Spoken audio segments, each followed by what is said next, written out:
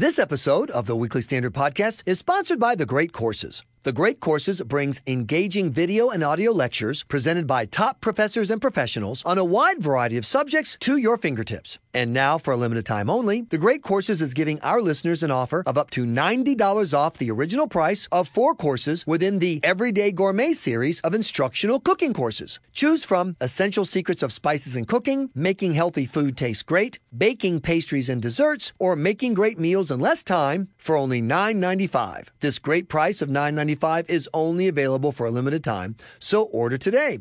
Go to thegreatcourses.com/WS to find out more.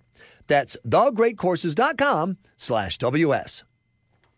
Welcome to the Weekly Standard Podcast. I'm your host, Michael Graham. With us to update us on the chaos on Capitol Hill is Michael Warren. Michael, what the heck happened today? Well, it was just a humdrum, normal day on Capitol Hill. I don't know what you're talking about. Here's the short story of what happened and what was supposed to happen and what happened instead. Today was supposed to be a vote in the Republican conference for who the conference would nominate as Speaker. Kevin McCarthy, the House Majority Leader, was expected to win that. The question was, would he win enough support among the Republican conference to go to the floor in front of the full House to win that outright majority?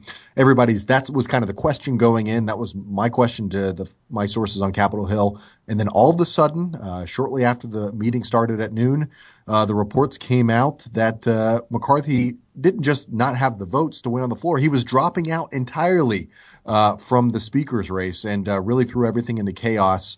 I was in touch with sources, including sources in McCarthy's office, and the question I kept asking is, what's going on? And the answer I kept getting is nobody knows. So the dust has started to settle a little bit, and we're learning a little more about what happened, why McCarthy decided to drop out, and a little bit more about where Republicans go from here.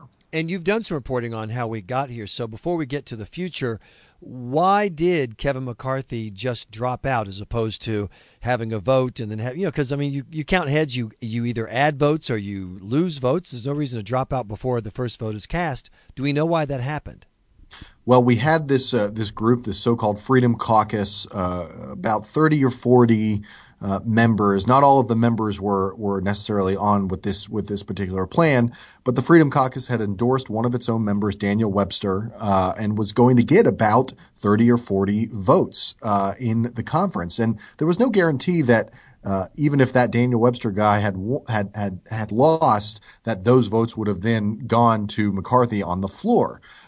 And denying McCarthy a outright majority on the floor was a real possibility. And to start off his speakership, or even to risk losing on the floor to whomever the Democrats put up by not getting that full majority, was really a prospect that was too risky, I think, in the end for McCarthy. He said, he told me that at the end of the day, maybe I could have won, but the risk of going to the floor, even if he had pulled that out and won with 218 votes, the bare majority that he would have needed, he would have been in a really weak position to actually get anything done as Speaker. And so in a way, he sort of saw the writing on the wall and got out before really he and the entire conference could be too embarrassed. Some of the conventional wisdom is that this all goes back to his incredibly inept, whichever one you want to use, comments about the Benghazi committee. Do you think that if that moment had not occurred, that Kevin McCarthy would have dropped out today? It's hard to say. I asked him about that. He called it a stumble. It was pretty much a full-blown gaffe for doing that. He thinks that was the moment when he started considering dropping out. He got a lot of noise from members of his own conference, and that was the first moment when he thought, maybe I shouldn't be doing this. He called the rest of the process, which again was really only about a week and a half process, an uphill battle from there. So that was definitely the start of it. But that rump group of sort of very conservative members of the House were always there. So maybe the Benghazi gaffe kind of gave them a little more fuel, gave them a little more sort of inspiration to keep pushing against McCarthy. But it certainly did not help him, that Benghazi gaffe. And I think it really did kind of start things, it was the beginning of the end of the McCarthy speakership bid. For people looking from the outside who don't follow politics every day, the fact that they don't know who Daniel Webster is, they think, oh, yeah, he was great back in the 1800s. Jason Chaffetz, they still can't pronounce his name. For the typical not that attentive voter, there really was only one choice, and that was going to be this Kevin McCarthy guy that they'd heard about and didn't know much about. We are, for those folks, at 0. Is that where the Republican caucus is? In other words, a completely clean slate where anyone possibly could be the Speaker of the House? I think it's more the exact opposite, where no one can really be the Speaker of the House. This is the problem that I think Republicans are facing. You're hearing a lot of talk about Paul Ryan as sort of the compromise candidate here. I know from sources that John Boehner and Kevin McCarthy are both trying to make appeals to Paul Ryan, who said pretty much immediately that he, again, was not interested in running for Speaker. But even Paul Ryan has some problems, I think, winning. The ultimate problem here for anybody who wants to be Speaker in this conference of this House of Representatives as it's currently constituted is you need support from a Republican conference that is divided on so many different issues. It's not just the sort of grassroots versus establishment dichotomy. It's issues like immigration and the way that spending, these sort of spending cliffs that we've been dealing with, the way to move forward on that. It's going to be really difficult, I think, for Republicans to find somebody who can sort of thread that needle. It doesn't look like a good prospect. I mean, Kevin McCarthy was the obvious choice. He's very popular with Republicans in the conference, and he couldn't get it done. I don't see how this works itself out anytime soon. Well, okay, then let's ask a kind of small government conservative question. Do you have to have a speaker? I mean, is it really necessary? Maybe we can work around this. Well, once President Donald Trump abolishes the House of Representatives, then of course there will be no need. I mean, it is a constitutional office. It's second in line to the presidency, right behind the vice president. You do need a speaker. There are people talking about getting someone from outside the House. You don't have to be an elected member of the House of Representatives to be Speaker of the House. But again, who wants that job? I mean, it's a thankless task, and it's a very important task. The House cannot do any business without a speaker. So John Boehner is going to stay on as speaker. He said pretty much once he found out at this afternoon's meeting, he'll stay on as long as it takes for the Republicans to get a 218 at least majority and find a replacement. But so we could be with Speaker Boehner for a lot longer than he or anybody else thought. So let me ask you this then. Are there any names that have popped up even I know it's been only a few hours since Representative McCarthy dropped out, but any names popped up that caught your ear that you thought, oh, there's an interesting choice. Gee, I see how they could be the right person. Well, besides Paul Ryan, Tom Price, who was at that point running for majority leader, right. Of course, Kevin McCarthy is now going to stay as majority leader. So this has affected races down ballot in the leadership role. So Tom Price is a potential person who could fit that role. And in interest of full disclosure, he is in fact my congressman. Well, so there you go. Well, there you go. Then you would have a direct line to power. I'm going to have the best paved cul-de-sac in America. I can already feel it.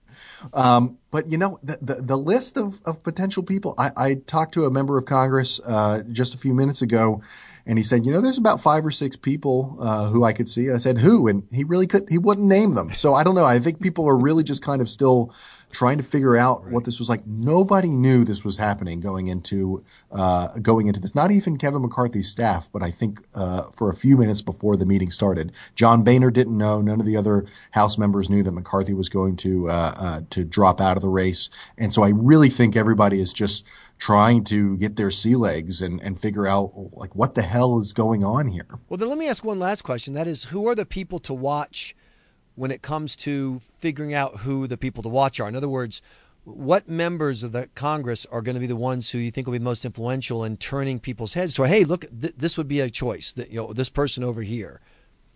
Well, Jim Jordan is the Ohio congressman who is the chair of that Freedom Caucus that I mentioned, and he's sort of the ringleader in all this. He's not a potential choice for speaker. No, absolutely not. In fact, I talked to a couple of members today who when I floated that idea, they sort of said he'd have no support.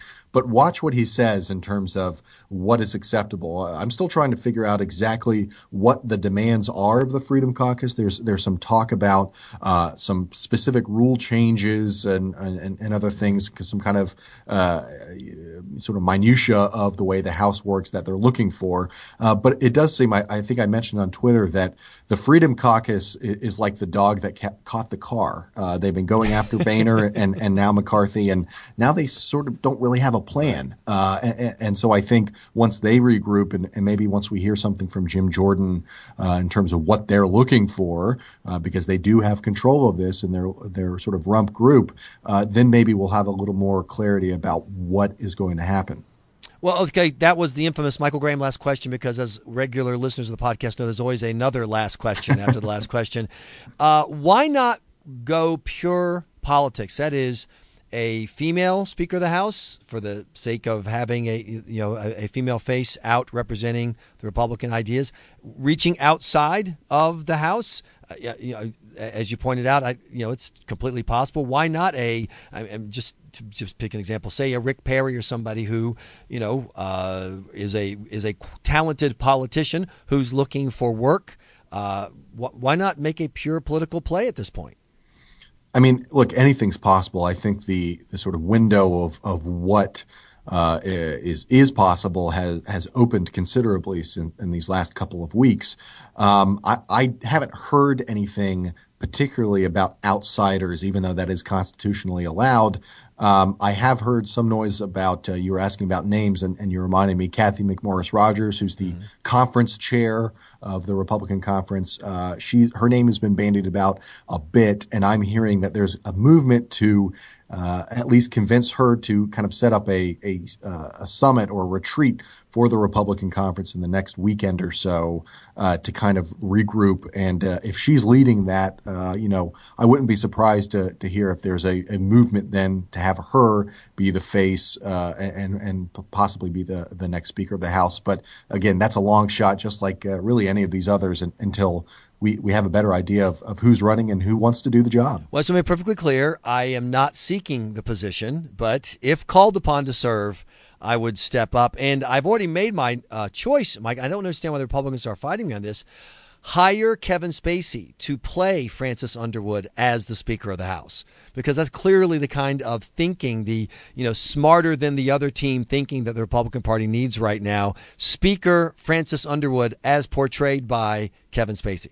If you keep calling those House switchboards, you're going to get through eventually with your ideas, Michael. I just persistence is key for your ideas. Michael Warren of the Weekly Standard, thanks for the update literally as the news happens here on the Weekly Standard podcast. We appreciate your time. Thanks, Michael. You've been listening to the Weekly Standard podcast. Please be sure to check weeklystandard.com regularly for podcast updates. I'm your host, Michael Graham.